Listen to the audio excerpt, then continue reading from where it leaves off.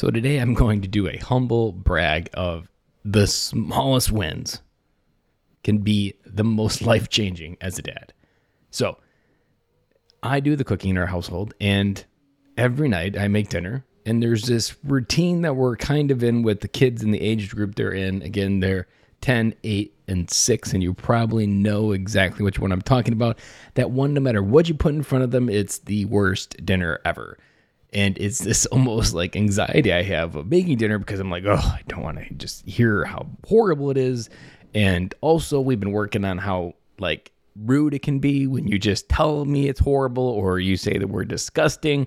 And so we're using these words to describe things that hurt my feelings. And I've been trying to communicate that there's many better ways to communicate these things to me and better ways to deliver overall feedback about this. And so tonight, I made beef Italian shells, or could also be like a Chef Boyardee, or not Chef Boyardee, a hamburger helper. But it's shells, it's a bunch of other stuff, and it's something that we made before. And generally, it's like mix or match whether they like it. Well, going into the process, when we sat down for dinner, and all of a sudden, like a moment that will sit with me forever. I probably will remember this forever. Even though it's so simple. There was a random moment where my daughter, who's 6, said, "Daddy, thank you for making dinner, but I don't want any of it." And my heart just dropped. Because the moment she said, "Daddy, thank you for making dinner, but I don't want any of it," you have no idea how long I've worked for them to be able to say like, "Dad, I appreciate you making dinner, but I don't want any tonight." Like giving them better language. That is like, we even have a phrase for it called dad words. And those dad words are things that they always think like, "Oh, dad words. Are you kidding me, Dad? I don't use dad words. I'm not cool enough." So it's this kind of thing that we have going on. And I've been trying to get these little moments that I feel like I've put in 3,000 reps on, trying to get them to understand how to provide feedback without someone getting like completely pulled down with what they're saying, or even using words that are way more negative than they need to, like describing dinner as disgusting. Like that may be how you feel, but there's so many better ways to do that. I'm positive you know exactly what I'm talking about.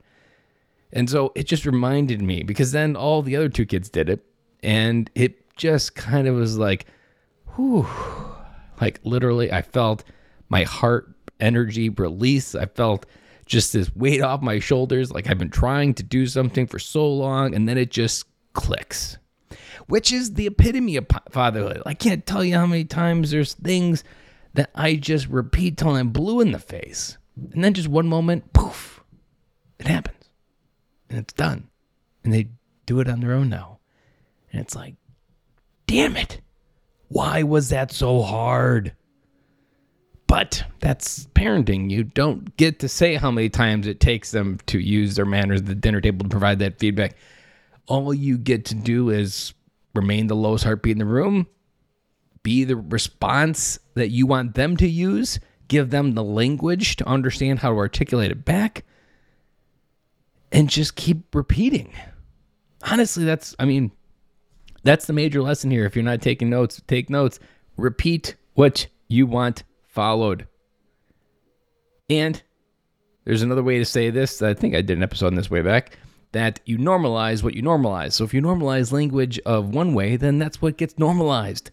And if you have language of something else, then at some point they learn that language from somewhere else. So you normalize what you normalize. And often there's an idea that I did an episode way back on this for sure, on parenting to the curve. That there's this idea of, we think that we have to shoot for 100, or we have to pull kids to 100% every single time. But the reality is, they're kids. They're not going to get it 100% of the time.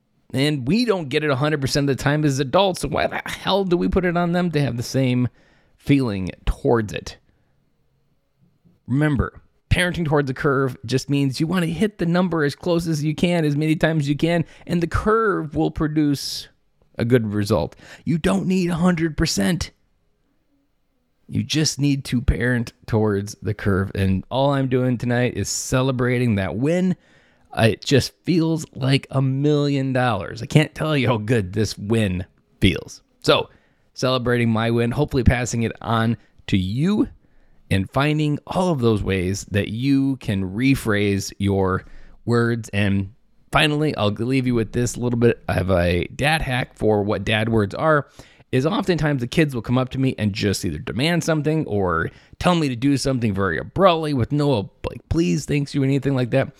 And what I do is, hey, let's rewind and try that again. Hey, Dad, looks like you're busy. Can you give me a hand when you get a second? And now they all get annoyed with that. But I keep doing that because every time I pull back, I give them the right words, repeat that over and over and over, they will graph on to how to get things done. Because these are words that you want them to use in real life. And that's what we're doing, not raising kids, we're raising adults. And sometimes it can happen in the simple us of moments like dinner saying, Daddy, thank you for making dinner, but I don't want any of it. Damn it, I love those kids. Thank you, have an amazing day, and we'll be back again with you tomorrow.